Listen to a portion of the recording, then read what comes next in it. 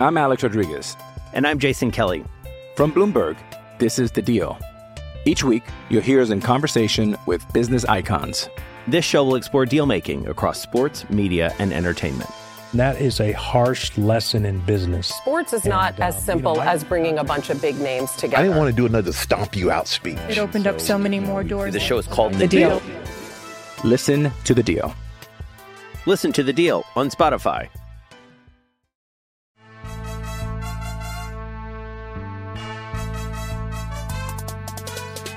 Welcome to Andy Staples on 3. Happy Monday night. Great news, everybody. There was a guy in the chat on Sunday Night Show was very worried that we were jumping the gun on Mike Elko to Texas A&M because, you know, some people jumped the gun on Mark Stoops to Texas A&M. We didn't do that, though. So happy to report that Texas A&M officially introduced Mike Elko as its head coach on Monday. We feel very vindicated here at Andy Staples on 3. I hope that commenter is now less worried. Hope so. Glad we got that squared away. Little more coaching carousel on Monday. Rick Stockstill fired at Middle Tennessee State after what feels like a million years. It was the 4th longest tenured head coach in the FBS. So that job is now open. Murfreesboro, lovely place to live. I think there'll be some good applicants for that job. But it does seem to be slowing down a little bit. Duke's got to make a hire now. We're still waiting on Indiana. But we're having a little bit of a lull in the coaching carousel. And then the next wave will come as new coaches fill out their staffs and players from schools that coaches just left or coaches are headed to start to enter the transfer portal. There's going to be a lot of news. But this is a week of very important games. It's championship week, and we got a pick show for you today. Patrick Maher, the host of Sharp Money on the Vegas Sports and Information Network, will join us to educate all of us, especially me, on what the numbers actually mean, the spreads, the totals, and what the key points are. Like when you see a line moving, where should you pay special attention? Patrick is great about that stuff, great at breaking it down. Even if you're not a gambler, he will help you better understand how this stuff works. And I do think it's important to know how it works. And I think that the spread as a way of looking at the matchups and as a way of looking at the game's history is important, whether or not you put money on the games. I think that stuff is very educational. So we'll talk to Patrick about that shortly. But first, Jim Harbaugh is back on the field this week at Michigan. Jim Harbaugh coaching the Wolverines against Iowa in the Big Ten championship game. Obviously, Michigan's a heavy favorite. They should be able to win this game. I was at Jim Harbaugh's press conference on Monday. He's very happy to be back. He's nominating Michigan men. Whole lot going on. Clayton Sayfie from the Wolverine joined me on a very snowy day in Ann Arbor to talk about what Jim Harbaugh said, what Sharon Moore said, and where the Wolverines are as they head into a week where Jim Harbaugh is back on the sidelines. Joined by Clayton Sayfie from a snowy Ann Arbor in front of a snow-covered Bo Schembechler. Clayton, what do you think? What do you think Bo would have said about Jim Harbaugh's declaration? He called it a nomination that Sharon Moore is now a Michigan man? As I said, the coaches, the staff, especially Coach Sharon Moore, called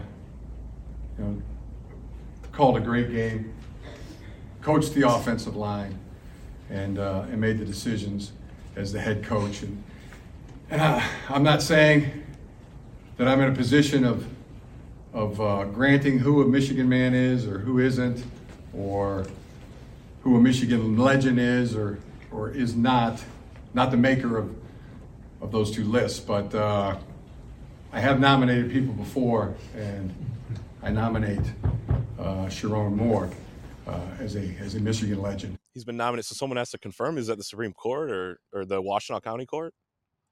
Well, I mean, How do you they didn't go to the Washtenaw County Court when they had the chance. That's true. They decided not to. That's true. We know how they ruled on the vacuum cleaners, but that's pretty much it. Yeah, it's a whole HOA. I hate HOAs. So Well, it doesn't everyone. So, but it is interesting because Sharon Moore, when you think about it, his place in Michigan lore is secure. Yeah. There obviously is probably going to be some more to Sharon Moore and Michigan's story, but the fact that he, as the acting coach, beats Ohio State in the way that he did, with keeping the promise to call the most aggressive game anybody's ever seen. That, if you're going to do it, that's how you do it. So we talked after the Penn State game, and then there was the Maryland game, and there were a lot of complaints from the Michigan fans. And I even thought there were a couple points, especially Maryland, that they called it a little bit too conservatively. And it was like, okay, Sharon's got a lot on his plate. You know, he's the head coach. There's pressure on him. Like, he's got to win these games. That may have been a blessing in disguise, because that week when he's sitting there like, okay, we got to call it a little bit more aggressively. And it's Ohio State. Like he said on Saturday, I mean, they've been preparing for this, and they've had calls ready for this all year. I mean, you're working on stuff in fall camp that you probably have an idea is going to come for this game. So the fourth downs, I mean, absolutely massive. And you compare that with how Ryan Day called the game for Ohio State, and it was a little bit different, a little bit more. I'm not going to say scared people Ohio State fans are that I've seen on Twitter. It's I've really seen a couple the one situation at the end of the half that felt that way, but everything else felt fairly normal for an Ohio State game. Sure. And I think people are kind of going back to last year when it was a little more.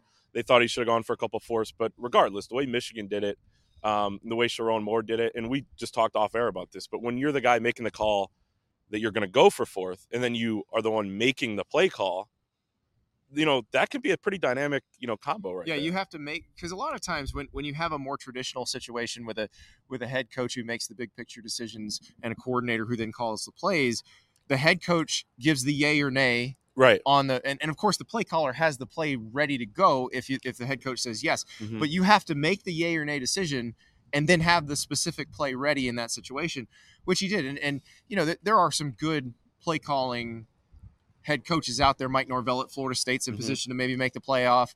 We've seen Lincoln Riley do it, but there's also some people who've not been able to handle both roles. Right. And it's impressive that he's been able to do it. It's just his fourth game as a head coach. So like you said, I don't think the history's here over. I think Sharon Moore will probably be Michigan's next head coach, whether that's next year or in 5 years. Well, and let's talk about that, because Jim Harbaugh's back this week. He's going to be coaching the team on the field at the Big Ten championship game and then beyond as they go into the rest of the postseason. But for Sharon Moore, obviously what people saw on Saturday and really the previous weeks, he's ready to be the head coach of a big-time college football program right now. I don't know that there's even a job out there that would be worth looking at when you are potentially in line to get Michigan. I agree. His name's been thrown out there by for Indiana by some national guys or whatever, and I think that's fair. Like if you're Indiana, you give him a call. Absolutely. If you're anyone with an opening at a Power 5 right now, maybe not like an A&M or whatever, obviously, but the Twitter people would just kind of veto that anyway. But if you're at Indiana, you give him a call. But I agree with you. I mean, he loves it here. He came here in 2017 and has just risen to now this point where he was the head coach for Michigan, Ohio State. And I think he understands probably what's in the future, or at least wants to wait out a couple more years. Well, and I would at least wait out this offseason because there's a lot of factors at play. You've got Jim Harbaugh's tried to get an NFL job the last 2 years. There are going to be multiple NFL openings that Jim Harbaugh might actually be an attractive candidate for. Yeah. And then you've also got the NCAA stuff. You've got what will happen in terms of the first case, which is not closed yet. Right. And then the sign stealing case, which is still very much open. Yeah. So if they get into a situation where there's a suspension that's long enough that you can't keep Jim Harbaugh or he's almost not there, well, you've got Sharon Moore. You do. And I think that's probably the route they will go.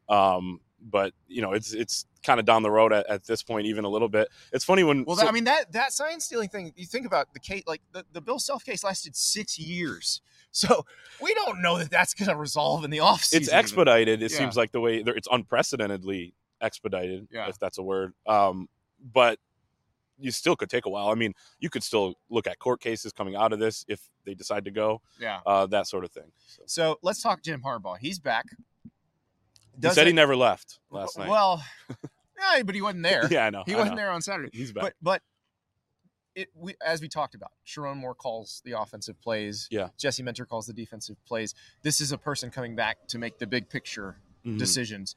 Do you think that changes? It certainly sounded from what Jim Harbaugh said, like that Sharon Moore made big picture decisions very much how Jim Harbaugh feels like he would have made them in the same situation. Yeah. So I think Jim Harbaugh's been, especially the last few years, early on in his tenure, a little bit more conservative. And I think probably a lot of that had to do with some of the personnel not quite being yet what they wanted. But last few years, he's been aggressive. I think I was saying this during the game too. I think he would have gone for those. I think they would have ran basically the same stuff. Yeah. And I've always felt that he's a very much analytically forward, when the book says go, you're going kind of person. Yeah, for sure. And when he feels like they went for 4th and 1, I think, at Wisconsin in 2021 from their own 34 on the opening drive of the game. And someone asked him after, what made you go for that? He said, just a look in our players' eyes. So he goes off both, I think. Well, and that's what he was saying. I asked him about Sharon Moore and when in the process of getting to know Sharon Moore, did he feel like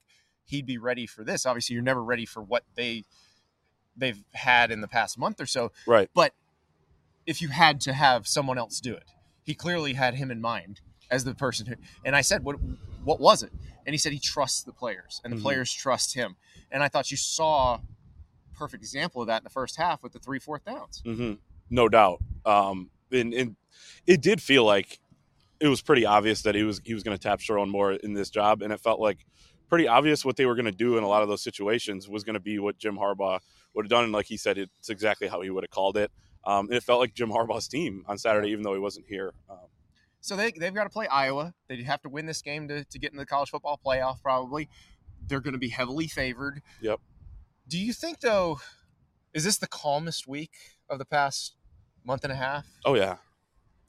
Probably feels like the most normal. We're watching the guys go into the facility behind us, but I'd imagine it feels like the most normal they've had in a while. Yeah. Sounds like the NCAA, in terms of their investigation, has backed off for a little bit, which makes sense. I mean, it was Thanksgiving last week and the biggest game of the year. Now you move on, Big Ten championship. We may not have been, if they lose that game, we were not standing here. And now it's like, okay, we can go into a regular game week. They have their coach back, and they're familiar with this spot too. Going to Indy, the first time they did this, a lot of people were asking, how are they going to come down from this emotional high? It feels more normal this year beating Ohio State, even from a fan base perspective, talking to people.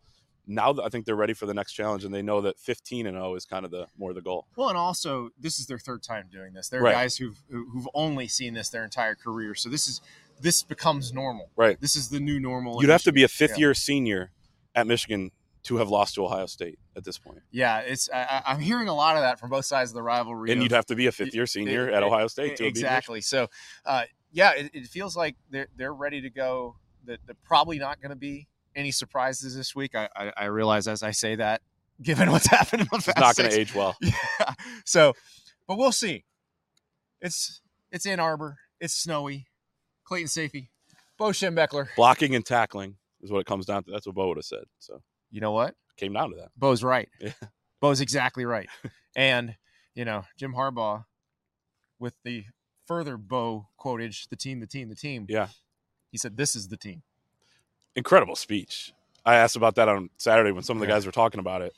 I mean, and they said every coach came up and gave that speech. I mean, this feels as much like that as possible. And it seems like there are always things that go on throughout a season or whatever. Once you get to that week, last week, everybody comes together. You just want to play your role or whatever. Like if you're a Donovan Edwards, you're not going to be Blake Corum on Saturday, even though you were the legend the year before. But it seems like everyone buys in, and that's what they need the rest of the way, is everyone kind of starring in their roles as they go forward. Because I think this team does have a shot to win the whole thing. Clayton, they say those who stay will be champions. I standing here, those who stay will be cold. So we're going to go get warm. It's true. We'll talk to you later. I'm Alex Rodriguez. And I'm Jason Kelly. From Bloomberg, this is The Deal. Each week, you'll hear us in conversation with business icons. This show will explore deal-making across sports, media, and entertainment. That is a harsh lesson in business. Sports is not as simple as bringing a bunch of big names together. I didn't want to do another stomp you out speech. It opened up so many more doors. The show is called The Deal. Listen to The Deal. Listen to The Deal on Spotify. Thank you to Clayton Sayfie and the Bo Schembechler statue for that wonderful segment that I can look back upon now and be glad, because I am in the warmth. Again, I'm not built for cold. If you hadn't noticed that already, I'm not built for cold. Next up, we got the picks. Patrick Maher from the Vegas Sports and Information Network joins us. But first, let me tell you about FanDuel. Go to FanDuel.com/Staples and get yourself signed up. It is the easiest way to wager on all of the games, all of the lines and the totals that we're going to talk about with Patrick. You get them from FanDuel. We'll talk about a lot of very interesting lines this week. So go to FanDuel.com/Staples. If you make a $5 winning money line bet, so basically you bet on that team to win and they win $5, you will get $150 in guaranteed bonus bets. So go to FanDuel.com/Staples.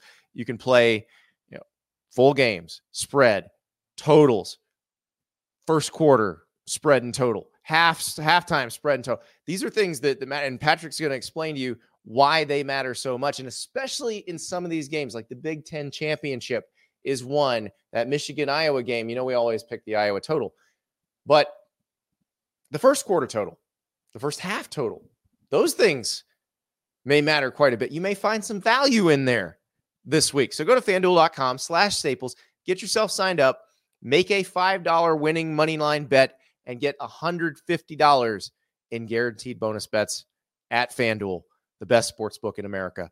On to the picks. For our final pick show of the season, I've been saving this one. Patrick Maher from the Vegas Sports and Information Network, Sharp Money. That's the show he hosts. If you have not listened in, you're missing out. And here's the deal. The reason I brought Patrick on is because he's the one who started helping me figure out how all this stuff worked. Point spreads, parlays, totals, all that stuff. Because I used to go on his show back when he worked on Mad Dog Radio at SiriusXM, and I worked on the college channel. And Patrick would bring me on because Patrick went to South Carolina, is from Michigan. We'll get into how you wound up in Columbia, but wanted to talk some college football, and he's on a channel where they're like, what about the Jets?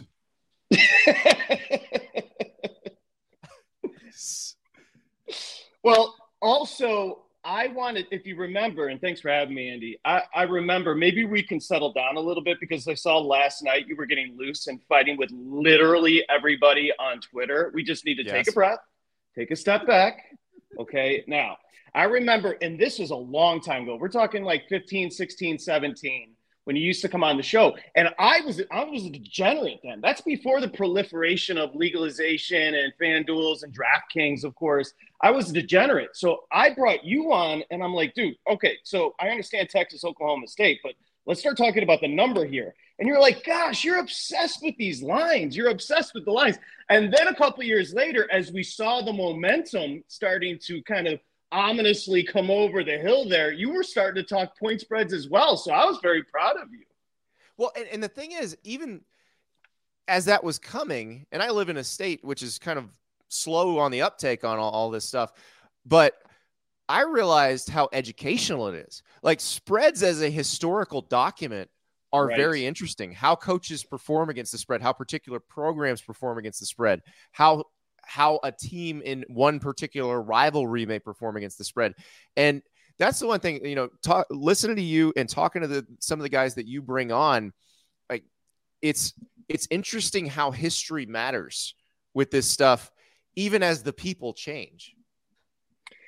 Let's use an example. And so much about sports betting is it's a puzzle, and it comes down to the number and betting the right number. Timing, I always say timing, Andy, and temperament. Timing the market, and temperament, not to get too crazy when you go on a losing streak. We call it going on tilt. You don't want to get crazy and start chasing cash. So timing and temperament. But also, I always joke with people like you who know more about the sport than I'll ever know. Oftentimes, those are the worst bettors because there's paralysis and knowing too much about these teams. It's almost suggestive.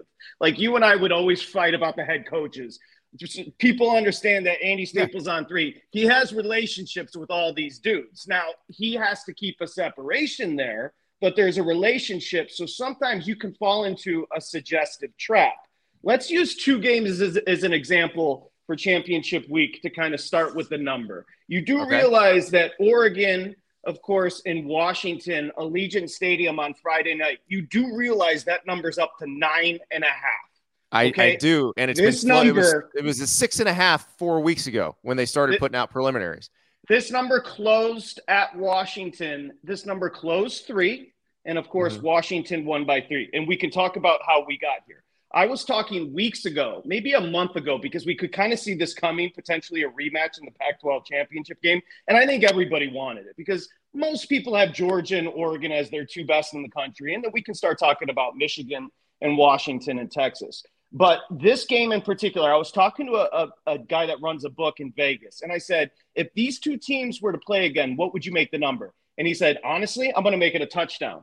And I said, you lost your freaking mind. You're going to make this a touchdown? There's no chance. Not only is it a touchdown, we're almost to doubles. That's an insane overcorrection. That's a 12.5-point overcorrection or correction from where we sat October 13th when they played at Washington. That's a ridiculous line move.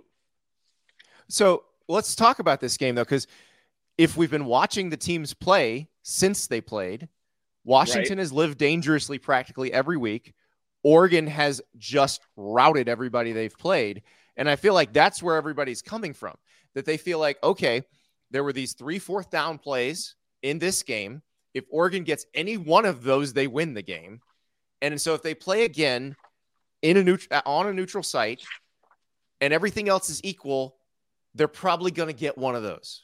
But then that doesn't explain the line because they still wouldn't cover this number. No, I'm going to tell you right now, before we even talk about the analysis, I will be taking the 9.5. Now, I'm looking at the market, and I have a live screen while we're doing the show. I'm looking at the market right now, and we call it blanket. So everybody's sitting 9.5. DraftKings yesterday was sitting 9. I think we might see a 10. Understand, when betting, there are key numbers. 3 is the key number when betting. The probability of these games landing on 3 is higher than any other number. That goes both for college and the NFL. And then you get to 7, then you get to 6, then you get to up to 10s. Okay. And I'm looking right now. I think we could see a 10 in this matchup, which is ludicrous. At that point, it's principle. I'm betting the number. Okay. We can talk about Washington being outgained by Washington State and outgained by Oregon State and giving up 5-15 to USC. 18-0 their last 19. Last year, they went to Eugene and beat Oregon when Oregon was ranked 6th, 37-34. Oh, by the way, Washington, and I don't know how they're doing it, Andy. Okay, they're pulling it out of their whatever, but they beat Texas in the bowl game last year. DeBoer is a hell of a coach. I'm not. There is no chance I'm laying almost doubles with Oregon in this matchup, and I think Oregon's the better team. Be clear. Yeah. Well, and this is what I keep coming back to with Washington and Oregon is I almost don't care what's happened in between. I picked Oregon the first time around because I thought Oregon was the better team. I still think Oregon is the better team, but I'm a big styles make fights guy, and I feel like Washington can still score on Oregon just like they did last time. I think Oregon can win this game, but I have a hard time buying winning by double digits like that. 100%. That's tough. So I'm with you. I think Oregon's going to win the Pac-12. I think Oregon is going to make the playoff. I think Washington's going to cover. 100%. There's no, and I want to use Georgia after we get done with this one. I want to use Georgia and Alabama just because the contrast or juxtaposition of the number, if you don't mind, after this game. But let's stick on this game just for a little bit. I mean, it's ridiculous. When the bookmaker told me he was going to lay 7 with Oregon in a rematch. Now, this is a month and a half ago. Ridiculous. I assumed it would be 4.5 Oregon, just to give you an idea. Now, that's not my true number. My assumption was this game was going to be 4.5, 5. To almost be sitting 10 right now, that's a disrespect that I haven't seen in a while. You want to take a stab at the total? Right now, we're looking at 67 on the total. Of course, 69 points were scored in October. I actually do like the first half over. The first half total is 33.5. Remember, in that matchup earlier this year, they slowed down in the second half as far as scoring. Well, and so have the matchups since then. Like you go back to Washington, Utah. Washington gives up a ton of points in the first half. Utah doesn't even score in the second half. Like it definitely feels like Washington's defense settles in and figures some stuff out. I do think there's a little bit, and again, we all love Lanning. I know you love Lanning. There's no reason to believe the guy's not going to be a superstar. And by the way, I think he's going to stay at Oregon. But the coaching advantage is DeBoer. DeBoer, and if you can discuss this, I'm sure you talked about it here on 3. That was the difference for a lot of people. The in-game decisions in October, it felt like Lanning tightened up a bit. DeBoer's not going to tighten up. If DeBoer went for it on 4th and short on his own 29 just this past Saturday, like he's got a good feel of his team. But remember the first game was Lanning going for it on 4th down 3 times and not getting it any of the 3. And again, any one of those they win, especially the last one. The last one they just take knees if they get it. If I'm Lanning, I would do the same thing over again, and they're going to win this time if they do that. Like they're not going to go 0 for 6 in those situations across 2 games. It's not going to happen. So, but you brought me on to talk about betting, and all I'm trying to tell you is I think Oregon's the better team, and I think Oregon wins this football game. I think they win. So I'm looking at potentially getting 10 points. So again, it'll be interesting because when these numbers open, they get manipulated. And so by the time, and most of the public, Andy, 90% of the public is going to bet 5 minutes before this game kicks off on Friday. It'll just be interesting as we sit here on a Monday, how the number gets manipulated up until Friday. It'll be fascinating because it'll go up, it'll go down. I'll be curious. As soon as it hits 10, sharp money, the sharp bettors, professional bettors will immediately buy it. And that means they'll immediately start betting Washington, and then it'll drop back down to 9.5. That's why timing is so important here. And this is why I had you on. Now, the other reason I had you on is to talk about games like New Mexico State and Liberty in the Conference USA Championship game. No, I will tell you right now, there are a few people out there who maybe have watched these teams play quite a bit. Most people have not. Most people watched New Mexico State beat Auburn, and they may have caught Liberty on a couple weeknight games. This is not a game where you're going to get a ton of expert analysis. So that's what and I know you guys get calls every day, not just on college games like this, but on all kinds of different sporting events where you're being asked to evaluate these numbers without a lot of team information. This one's interesting too, because Liberty's been a favorite of at least 10.5. So we're sitting right now on a Monday morning. We're sitting New Mexico State Liberty. I'm seeing an 11 in the market, 10.5 mostly, and 54 on the total.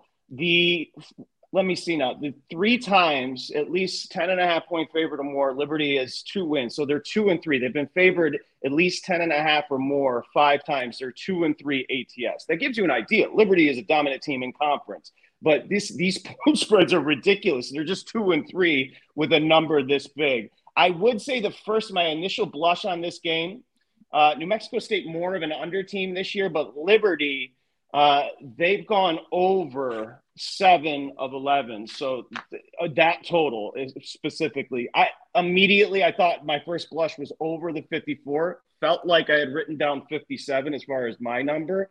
But again, these are teams you haven't seen them play. So you immediately just start dissecting the number. Yeah. And so here's the deal. Jerry Kill, New Mexico State, kind of been through everything, seen everything. Again, just went to Auburn and won 31-10. Crazy. This is a very well-coached team. They're very sound. They're going to play against a team that their offense is based around the triple option. Now, here's the thing. When you have a sound, well-coached defense playing against a triple option concept type team, you would expect a lower scoring output from that triple option type team because you're fundamentally sound. You're going to hit the people you're supposed to hit every play, and you're going to make them work to score. That's what I think happens in this game. That's why I feel like that number is very high. And to kind of piggyback on what you're saying, they played a funky offense in Jacksonville State. Yeah. And I think it combined for 30. Wasn't that 2017? Yeah, I think that combined. Let me just see. Yeah, 2017. So 37. I don't know. I wrote down 57 when this game first opened. To be honest with you, I'm always looking to take a number. So if I were to bet this game, I'll probably, and that's another thing for your listeners, it's okay to lay off a game. If I were to bet this and there's a question, I'm always going to take a big number like 10.5. Yeah. Here's the deal. Let me throw another wild card at you. I don't know how this makes you feel. So Diego Pavia, the quarterback at New Mexico State, if you saw that Auburn game, you know this dude's a little bit swaggy. Very swaggy. Video came out of him urinating on the New Mexico logo inside of New Mexico's practice facility before they played New Mexico. That's the type of person we're dealing with. This man has no regard for human life. This is going to be wild. And Caden Salter on the other side, pretty good quarterback for Liberty. Yes. But you got a dude who will do that before a rivalry game. Lord only knows what he does before a conference championship game. Hey, by the way, Liberty's got a pretty good coach. Would you agree? Oh, Jamie Chadwell's fantastic. I believe I sang his praises quite a bit when I've been on with you when he was at Coastal Carolina. And you as a South Carolina grad should understand the achievement of winning at North Greenville and at Charleston Southern and at Coastal Carolina. So, yeah, I'm a big fan of Jamie Chadwell. I do think he was in the mix at Mississippi State. He decided to stay at Liberty. They pay him really well. He's in a good spot. He's got the most resources of any team in the conference, which is not what he had at Coastal. So, I think this is a great coaching matchup because I love Jerry Kill. You know Jerry Kill, Northern Illinois, Minnesota, exactly. And if he hadn't had the seizure disorder, he's probably still coaching at Minnesota. This is a guy who knows what he's doing. So I can't wait to see these two guys go at it. Well, the reason I brought up Jamie Chadwell is I don't know, and you're from South. People don't know that Andy Staples is from South Carolina. He's from Columbia. And first off, it's Greenville, not Greenville. So let's correct that. And secondly, I don't know if there's any news out of Columbia, but have we heard an announcement about Shane Beamer? Shane Beamer's fine. No, Jamie Chadwell is the answer in Columbia. And let me explain why. This is year 3, and the way he comports himself is just embarrassing. Now, this hiring cycle already, Jonathan Smith at Michigan State, freaking home run. You and I talked about that. Felt like the right fit. Mike Elko, I can't believe the Stoops dalliance. Elko to A&M only makes sense. Levy to Mississippi State, which is the worst job in the SEC. Beamer, year 3, 5-7. I don't know about you, and I know you like Beamer, but the third year after that kind of the recruiting cycle, year 3 is a big year for these college coaches. And to take a step back like this, not a great look for Shane Beamer. No, it's not. But you kind of knew it was going to happen in that division. Kentucky was maybe going to be a little bit better, but you didn't think they were going to beat Clemson again. So, yeah, go ahead. Give me more excuses. Go ahead. How about him throwing his literal players under the bus repeatedly throughout the season? Well, and there's no excuse for any of that. And he will start next season on the hot seat, just like Billy Napier will at Florida. And Shane, I think, understands that. And yes, Jamie Chadwell pulling out of the Mississippi State search, my first thought was, okay, is he waiting for Beamer if Beamer gets fired next year? Yeah. So there's also the way Mac Brown ended the season. And I know he said he's coming back, but does that change after the way they lost to NC State? It doesn't sound like it's happening, but that's another one that you gotta wonder about. Because again, Jamie Chadwell, all his experience before was in the state of South Carolina. But if you can work in South Carolina, you can also work in North Carolina. And if that job opened up, that's something I think Jamie Chadwell would probably be very interested in. So, I know the Liberty fans hate this because that's when Hugh Freeze was there. All of the talk was what's Hugh Freeze's next step. He goes to Auburn. It'll be the same way with Jamie Chadwell until he finally gets that Power 5 job. With all due respect, starting a sentence with, I know the Liberty fans, ... Let's be fair. Okay, let's be fair. It's Liberty. They're a very small but passionate group, Patrick. They reach out every time I mention Jamie Chadwell. They're like, he's not leaving. I was like, okay. He's not leaving. We're going to talk the AAC, and I want to talk about that because I actually do believe. Yeah. Now, Willie Fritz is a monster. Mm-hmm. However, he's a little bit older. He would be great at one of these big jobs. But Rhett Lashley is going to get one of them, right? Mm-hmm. And he's 40 years old, 2 years at SMU. And what I like about Lashley, and by the way, this number is sitting 4.5, SMU catching. I made this a pick'em. A pick'em is essentially even. So is even. I love SMU catching points in this matchup. Now, again, whether or not Preston Stone goes injured against Navy, that's a question. But Kevin Jennings, who filled in, actually played pretty well this year when he did in some spot times. Now, here's the thing about Lashley. You think about him as an offensive guy. They're 8-0 in conference. The key to SMU this year, Andy, has been their defense. They have an elite secondary, also a great pass rush. And Tulane, while a running team last year, obviously Tyjae Spears, Michael Pratt's very good. He's not good when he's pressured. And this will be by far the best pass rush that Pratt faces this year. And two of his best weapons didn't play last week, that being Keys and Jackson. So I'm not sure why this number. I'm guessing it's the quarterback questions for SMU. But as I look right now, just to give you an idea on the market, we can take a look, and it's sitting still, I think 4.5. I love SMU in this spot. Yeah, it's 4 right now. DraftKings. Yeah. And if you look at SMU, they played tough in Norman. That game was never all that close, but they never let it get out of control. Did not let Oklahoma explode on them.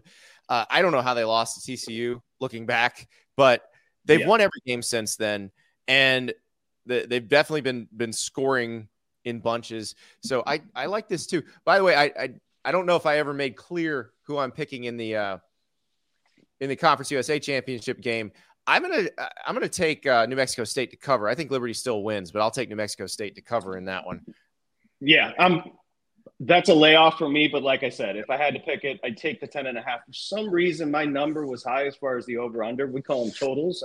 That was high for me, but I think the funky offense angle from you is a good job. Do you like the SMU play here? I like it. Pick them.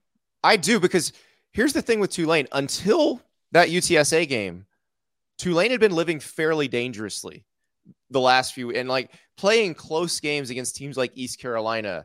And, I don't know if last week was just a correction, but UTSA committed 4 turnovers in the first half. Yeah, that was more on UTSA. It was out of control for UTSA pretty much from the get-go. So I don't know that last week is real instructive in terms of figuring out what happens this week. But the team that scrapes by East Carolina, scrapes by Tulsa, I think I'd take SMU in this game too, because if you're going to give me some points and really look at those games Tulane won, 3-point win East Carolina, 2-point win against Rice, 2-point win against Tulsa. They've been living very dangerously, and this is the best team they've played in a while. 100%. It's going to be the best pass rush, best secondary they've played. And I like Pratt, but I think he struggles against this defense. And that's the thing with Lashley. It's funny. We're talking about these coaches. I mean, this is year 2 for Lashley at SMU. And known as an offensive guy, to have a defense playing this well, to me, that's somebody I'd keep an eye on, because year 2, think about it. Kirby, who I know we're going to talk Georgia and Bama, and that is such a good teaching moment as far as a perceptive number. And remember, the betting markets are driven by perception. And we'll get to the Alabama-Georgia number here in a second. But I believe in year 2, Kirby won 11. You know what? I think he won 11, 12 games in year 2 and hasn't looked back since. Remember, Kirby went to the national title game in year 2. Yeah, 13 wins. So national championship. Again, I usually give a coach 3 years in college football just for that cycle to continue. But year 2, I'm just looking at what Lashley has done. And Willie Fritz, I think he's 63 years old, so he's probably comfortable there at Tulane, but he's a hell of a coach as well. Well, no, I think he'd be interested in Houston if they talk to him. If Lance Leipold were to leave Kansas for any reason, I know Willie'd be interested in that one, because that's where he's from. So it's not entirely out of the question that Willie might get one of these jobs, but you're right about Rhett. And it's funny because Rhett was kind of the wonderkin. He was the OC at Auburn 20s, but I do think what you're talking about, where they play good defense, I think that's one thing you learn when you come up at a place like Auburn, and that's where Rhett spent a lot of his formative years with Gus Malzahn. They had to play great defense. Gus was an offensive guy, but they wouldn't survive in that division without playing great defense. And so I think Rhett has taken that and understands how to build a roster, understands how to practice. And we talk about this with Lincoln Riley all the time. Like, does he understand how to practice where you're going to give your defense a chance to learn to be physical and be physical down the stretch? Doesn't look like it. Rhett seems like they've got that sort of thing figured out. So I'm with you. I think Rhett Lashley is going to be a hot name in the coaching carousel. If it's not this year, it'll be next year. Let's move on. Can I just follow up on one thing that you said there? Go for it. Yeah. I apologize. This is your show. I apologize. Andy and listen, you're a main host. You're used to driving the train. I understand. Andy and I have done so many shows together. We just interrupt each other. I will say this about, you talked about defense. It's not necessarily a given just because of the Auburn system and Lashley. Now think about this. When Jimbo lost Elko, it completely spiraled. Yes. Right? With Elko, Jimbo was very good at A&M. Elko leaves and the program absolutely spirals. So not necessarily a given. And then just to piggyback on your point, just to put it on your radar, something weird is brewing here in Los Angeles with Lincoln Riley. It's weird. Oh, yeah. You and I talked about it on the other show. Again, a lot of weird stuff has happened over the last 10 years. Sarkisian got blessed. The dude got healthy. But we remember what happened with him. I'm telling you, it's only year 2, but the Riley situation here in Los Angeles is starting to get weird. That's all I'll say. Just watch it. No, I'm with you 100% because they're not recruiting in the way that I thought they would. They're not recruiting at the level I thought they would. And that part is a big red flag warning sign because it means that people are looking at the situation and going, I don't know if that's great for me long term. And maybe he quiets it down. Maybe he has a good defensive coordinator hire. I think they're going to have to get a quarterback out of the portal for next season starting QB. Maybe we know a little more once we know who that is. But I'm with you. I think people are looking at it long term and saying, I don't see a bright future here. And if you'd have told me that we'd be saying that 2 years after he took the job, crazy. I would think you were nuts. By the way, it's the best job in America. Like I'm not even a USC guy. The best job in America is Kentucky because they'll pay you $9 million a year and they won't try to fire you when you win 7 games. I think you talked about it last night on your show. The Stoops dalliance. I was legitimately floored. And nothing at this point. It's like, it's funny what you said about Auburn, Alabama, because remember, Auburn closed Iron Bowl on Saturday. Alabama closed 13.5. And you came on my show and you're like, dude, don't worry. Like, the number's ridiculous because crazy things happen here. I'm like, a school just paid Auburn millions to come in and wax them by 30 that we just talked about. And you're telling me Bama's going to struggle? I went on your show and said that, and then I'm the dumbass who picked Alabama to cover on this show. Well, I just would like to say that you did caution me because I'm like, why am I not going to lay this price with Alabama? And you're like, because weird things happen in the Iron Bowl. And touche, they certainly do. Well, and we had Jake Crane as the guest picker last week. Jake, lots of history with Auburn, knows the program very well, and he's like, Auburn's going to cover in this game. No question about it. And he was right. So let us move on to the Big 12 championship game, Oklahoma State against Texas. And this is one where Texas the other day against Texas Tech looked like the team that we've expected Texas to be since they beat Alabama. We have not seen that every week. So I don't know what Texas we're getting. This Texas team is favored by 13.5. They are definitely 2 touchdowns better than Oklahoma State from a roster standpoint. 100%.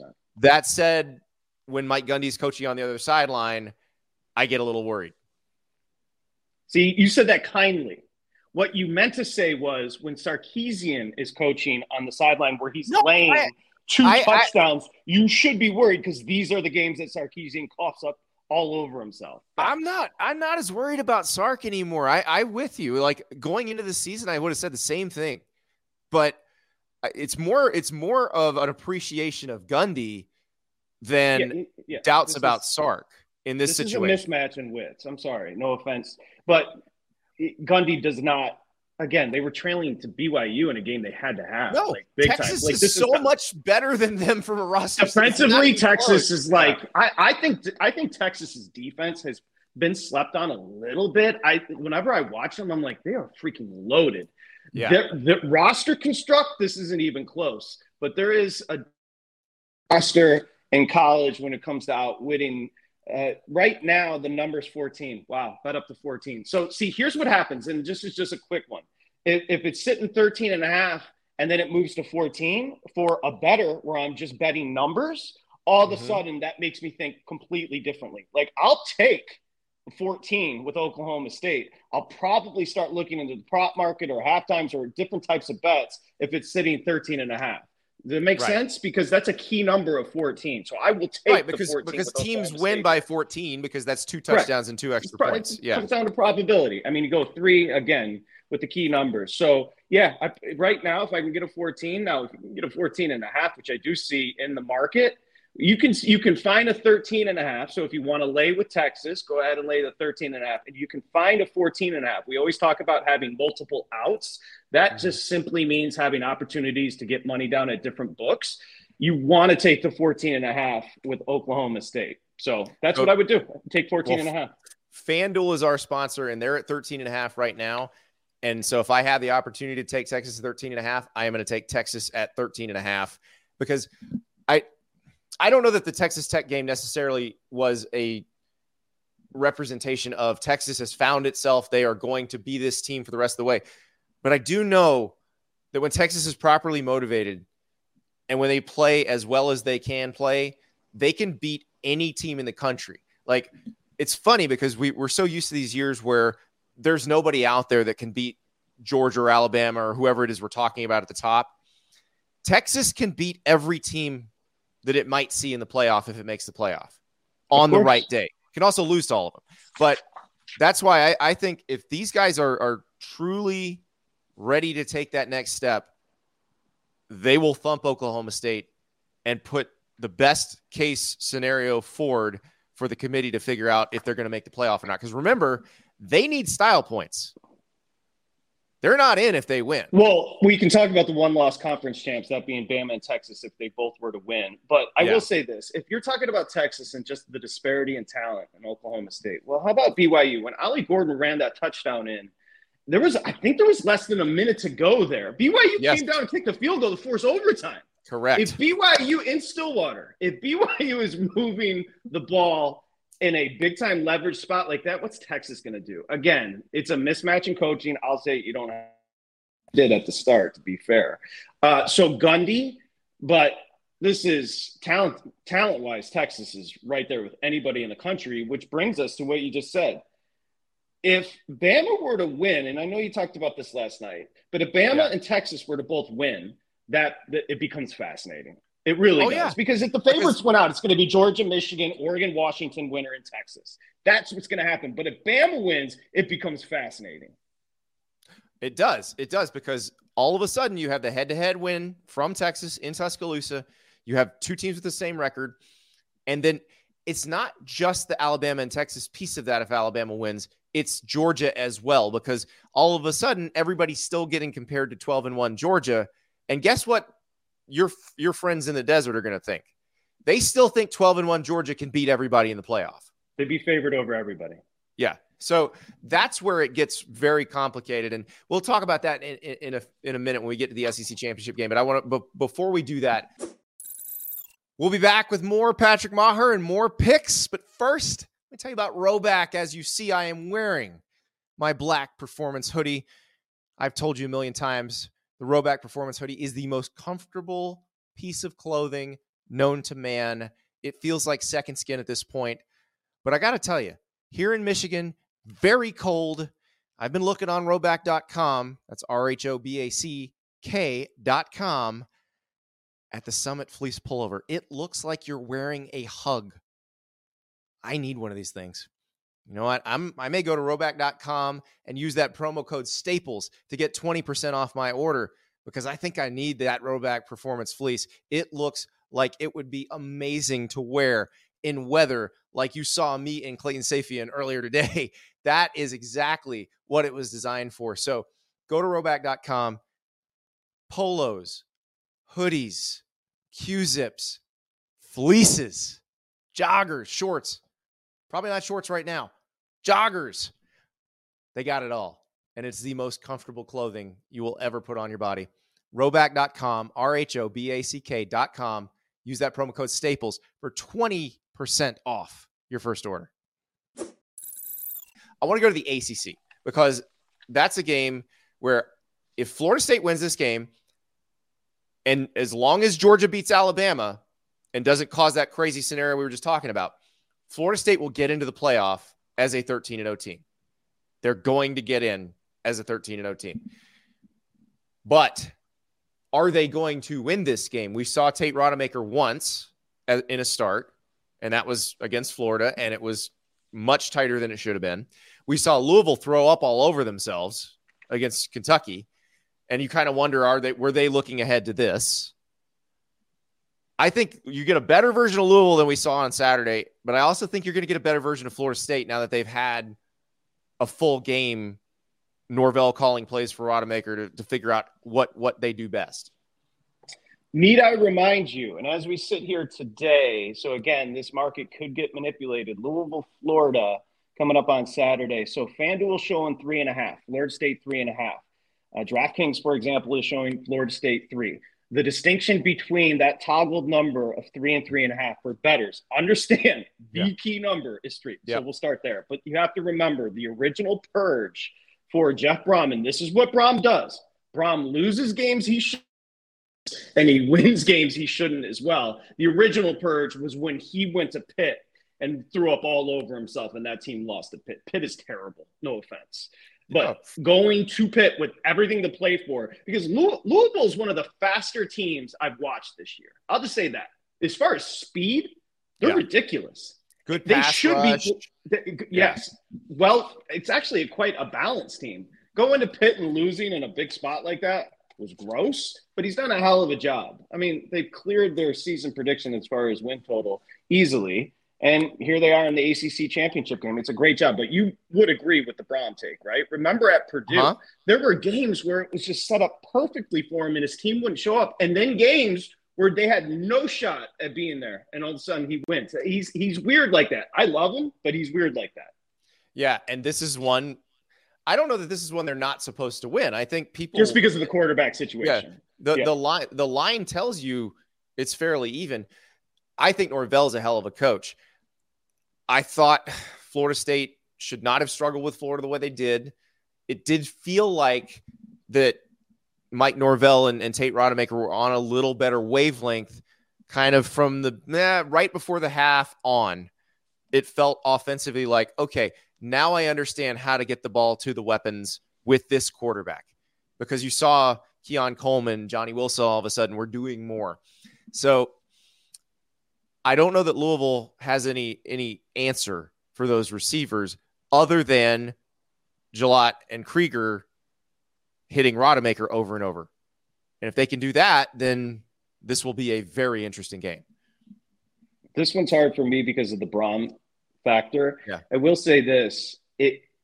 I watched, and I'm not bitter, but obviously you can tell from my little rant there that I had Louisville at Pitt and that antiseptic stadium where the Steelers play, which is ridiculous.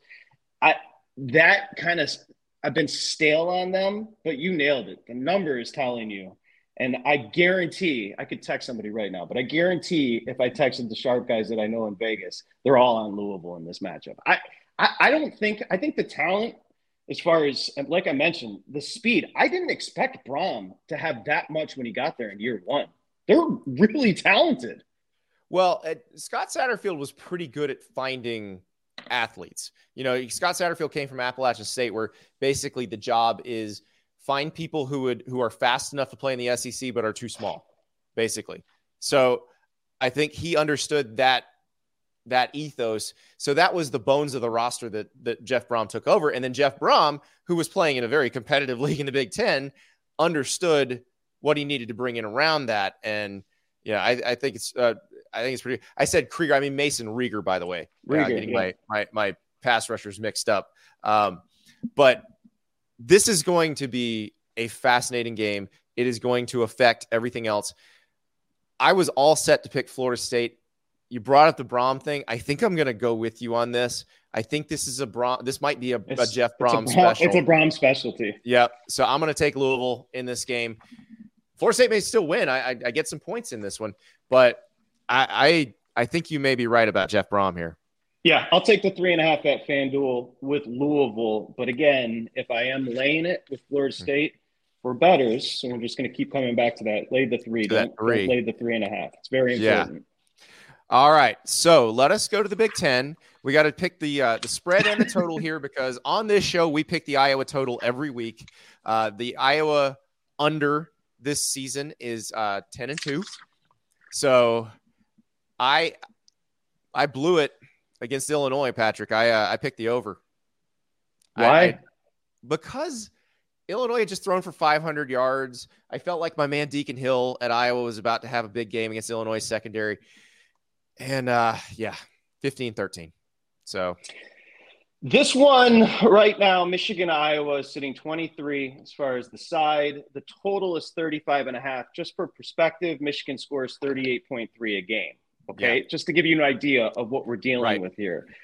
This is a mismatch. Now, Iowa's going to find out next year how tough the Big Ten is when legit teams start getting involved in their division. Are they still going to do this wacky divisions moving forward? No division. Thank God. That drives me freaking crazy. Do you remember in 2021, the Big Ten championship game? What happened? This was Iowa v. Michigan. And yeah, it was a blowout. And this is where I'm going with this, with the spread and with the total. So the total's 35.5. So Michigan favored by 22.5 at FanDuel, 23 in some other places. What we're talking about is a 29-6 game. That is what we're talking about. Michigan, I think, is going to score more than that. I think here's what happens with Iowa. Iowa's defense is great. It is incredibly well coached by Phil Parker.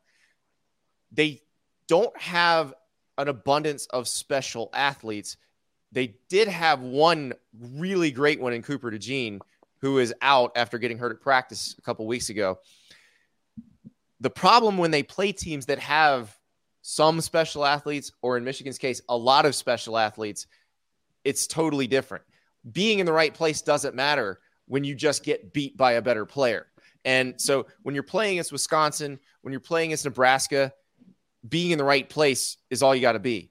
But against Ohio State or against Michigan, sometimes it doesn't matter if you're in the right place. You just get beat. So 2021, Michigan closed 12. They were laying 12. They beat up on Iowa 42-3.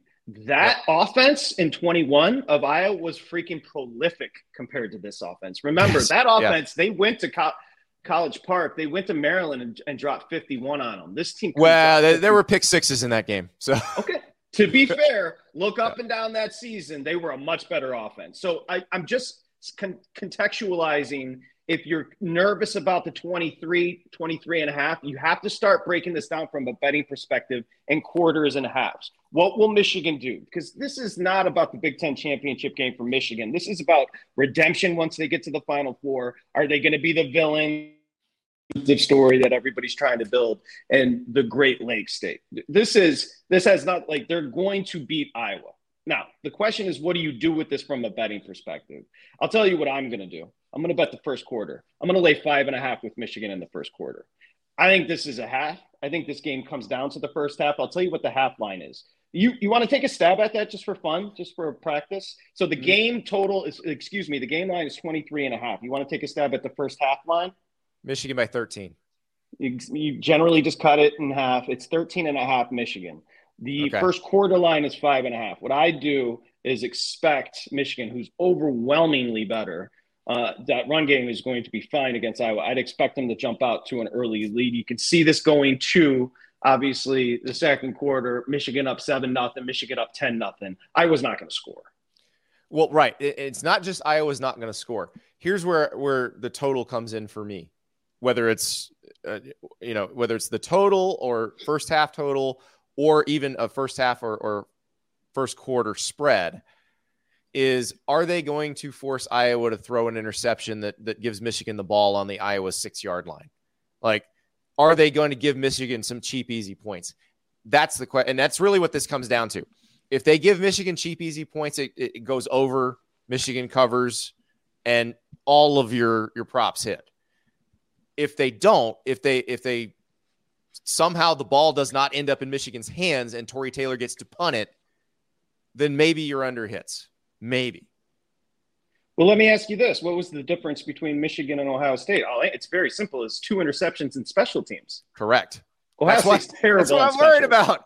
So I'm going to take Michigan to cover, and I am going to take the over in this game. I'm sorry. I'm laughing because we're laying 23.5 in a championship game. Iowa, would you please get the hell out of the way? Okay, that number closed. That number, Staples, closed 25.5 Iowa, Nebraska. You know what it did? Yeah. Stayed under 13-10. Unbelievable. I know. 25.5 is a historically low number. Well, 35.5. I'm still going to go under. I'm sorry, because Michigan is absolutely going to – they're going to be just like the Dallas Cowboys. They're going to be eating chicken on the sidelines in the fourth quarter. It was turkey. Same thing. Stashed in the Salvation Army kettle. Dude, you know what's so classic about the disrespect? To put forethought into the disrespect. To put forethought into the blowout was the Dallas Cowboys. And then Del Rio got canned the next day. But anywho, I go under. I'd also lay it. But again, I'm looking for an alternative here. So I'll lay the 5.5 in the first quarter with Michigan as well. Let us go to the most interesting game of the weekend, the one that a certain result will give the whole world a shakeup. It'll be like shaking the snow globe. Alabama, Georgia. Oh, really? I didn't realize we were going to talk about that one. Oh, yeah. So, Georgia favored by 5.5. This one is so fascinating to me, Patrick, because of what happened 2 years ago. Alabama, 2 years ago, coming off a 4-overtime game against a pretty blah Auburn team. Goes in against a Georgia team that was better than Alabama. Objectively speaking, Georgia was definitely better that year. And they proved it. Right. Eventually. They didn't prove it in Atlanta because that's Alabama true. Beat Georgia pretty handily in Atlanta that year. This Georgia team, not as dominant defensively as that Georgia team. I think probably a little better offensively than that Georgia group. This Alabama team does not have a Heisman Trophy winner at quarterback, but they do have, I think, a very good secondary. I think a defense that can make some stuff happen. And that's the question. Is Carson Beck still throwing darts against Alabama's defense the way he was against the Ole Miss defense, the way he was against the Tennessee defense? Because if he is, I don't know that Alabama has much of a chance here. But if Alabama can disrupt him somewhat, then we got something interesting going. So let's start with 2021 in Atlanta, right where you started. We'll start there, then we'll move forward to this year's number.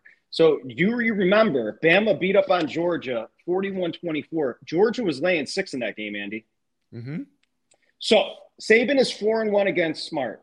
This number, let me ask you a question. Georgia, Alabama this year. Georgia, who's won 45 of 46 games, their last loss was in 21 in that championship game, which we discussed. Yes, Bama has won 10 straight after the loss to Texas. This number is hilarious. It's 5. FanDuel, your book is showing 5.5 right now. Let me ask you this. Why is Georgia only laying 5.5 points, yet Oregon is laying close to 10 against Washington, who hasn't lost in 19 games? Think about that. It's perception. The public loves to bet Nick Saban.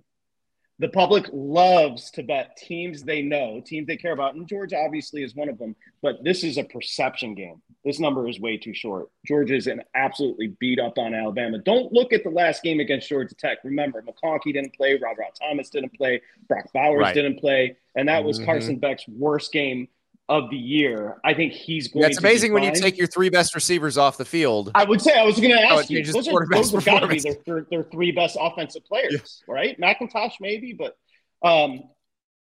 this is Bama's least dynamic team in a decade. Well, yeah, Dijon Edwards, Dylan Bell, but yeah, I think you're right about that. And the thing about Georgia, when they have those 3 guys playing, when Carson Beck has his full complement, it's very hard to figure out how to defend them, even if you're Nick Saban, even if you have the level of talent that you have on your defense. And I'm also curious because everybody says, oh, Kirby Smart doesn't do well against running quarterbacks and Jalen Milroe can run around. Jalen Milroe is never going to have the amount of time that he had on the Gravedigger play at the end of the Auburn game. He will never have that long to throw. And you have to get after him if you're Georgia. And this is the 21 game's interesting to me, Patrick, because I felt like Kirby went into that game with a very conservative defensive game plan. If you watch them, they were rushing 4 almost every time. They would run some stunts, but they weren't doing a lot of stuff in terms of pressure to really get Bryce Young off his spot. When they played again, they heated him up. And it was like, oh, you were trying to be as vanilla as possible and just beat them because you were better and not show your potential playoff opponents what you can do. And so I don't think they make that mistake this time. You've got to heat up Jalen Milroe. You've got to keep him from getting loose because, like, if Jalen Milroe drops back, you're in man, everybody's covered, he's going to gain 20 yards on the ground. Like, you got to have somebody who can go get him. You cannot let him sit back there. Or the other thing about Jalen, and this is where Jalen Milroe is an interesting quarterback, because usually when you have the guy who can run really well, he's not a great deep ball thrower. Jalen Milroe is a great deep ball thrower, as you saw that's on what that he last does. play. Yes. So it's the short and intermediate stuff that he struggles with. Mm-hmm. Well, guess what you have to throw if you're being blitzed? Short and intermediate stuff. Very RG3-like, to use a comparison. Yeah. Remember, he struggled intermediate-wise, but he could throw a beautiful deep ball and was very elusive. Mm-hmm. What I love. Now, first off, I'm just going to tell you, I'm betting Georgia. This number is short. And in gambling parlance, you look at a number, you go, that feels short to me, feels short. The other one feels long. That's a heavy number. Washington, Oregon. That's just kind of give you my thought process. Okay, and back to this. The angle that's interesting here is Saban's got to coach him up. He's a dog. Like, he's generally not. Everything's on him. It's fascinating. I had never thought about what you said about Kirby. Kirby playing a little bit of chess in 21 by not showing a ton, knowing he was going to get in even if they had lost. That's fascinating to me. I don't think he makes that same mistake again. I think, look, this is the 4th and 31 is all we've been talking about since Saturday. And now you're going against a team that McConkey's going to play, Thomas is going to play, Bauer's going to play. They're going to be fine. Yeah, I'm with you here. I had to issue an apology video after that 2021 game because I was so sure Georgia's going to win, going to cover. I said I wound up in the Alabama hype video that they showed the players before the game because I was so adamant that Georgia was going to beat them. I think I said something like, "There's no way Alabama wins this game," and so after that, I got a little gun shy about picking against Nick Saban in situations like this. But I think you're right in that. 1, this feels low. 2, it felt like Georgia sandbagged last week. I don't think they will sandbag this because let's talk about the playoff scenario again. If they lose, I think the committee would still put Georgia in. But if Washington wins and Florida State wins, and you have 3 13-0 conference champs and Alabama as your 12-1 SEC champ and Texas as a 12-1 Big 12 champ that beat Alabama in Tuscaloosa, where's the room for Georgia in there? So Kirby's probably looking at this as a must-win that maybe stuff doesn't happen that gets you into the playoff. Otherwise, you have to win here. Kirby was sandbagging. Did you see the quote after the Georgia Tech win? They said, were you caught looking ahead? He goes, what are you talking about? We just played for the state championship. Okay, settle down, Kirby. Kirby. Listen. He's got a lot of Bainbridge in him. A lot of Bainbridge. Calvin Johnson ain't walking through that door, Kirby. Let's just take it easy with Georgia Tech, okay? And then secondly, what's fascinating is we've been doing this for a while with the committee, and we go to 12 next year. If Florida State wins, just to be fair, Florida State wins, obviously that would be the first time the committee ever left an undefeated major conference team out. That's the rub here. Mm-hmm. The committee does not want Florida State in the mix. And I'm not going to get into all that with you. I just talk about numbers, but I know you guys fought about it yesterday. Yeah. It would be a disastrous scenario. The committee, if Alabama wins, I'm going to tell you this, that people may not understand. A lot of this comes down to what happens in Vegas and ratings and numbers and all of that. Nick Saban is going to be in the Final Four. That is a lock. Right. And Nick, not Alabama. Nick Saban is going to the Final Four. And that pulls Texas into it too, because if Texas is 12-1 and Alabama is 12-1 and Texas beat Alabama, they're in there too, which you don't know what happens to Georgia. So again, Georgia is in a back against the wall, must win. You don't want to be left out when you know you're probably the best team in the country. Like, they're going to pull out all the stops in this one. I also will take Georgia. Patrick, holy cow. Did we learn something? Was amazing. Hey, did you check? Is Shane Beamer still the South Carolina Gamecock head coach? Let me just be clear before we say goodbye. Steve Spurrier won 11 games 3 years in a row in Columbia. Mm-hmm. You can win there. That's all. That's all. Well, I will point this out. I say this a lot, and I've actually said this to him. The coaching job Steve Spurrier did at South Carolina is better than the coaching job he did at Florida, and he was amazing at Florida. Yeah, South Carolina means nothing on the college football map, literally nothing, and they've continued to mean nothing after Steve Spurrier left. Well, we'll find out. I am very confident that Shane Beamer will be your alma mater's coach next year. Whether he's your alma mater's coach in 2025 is entirely up to him right now. So that is my prediction. You can go ahead and put some money on that one with your friends in Vegas. Patrick Maher, the host of Sharp Money on the Vegas Sports and Information Network. He's a close personal friend of Brent Musburger's, which makes him awesome. That's right. Thank you, Patrick. Thanks for having me. Appreciate it, Andy.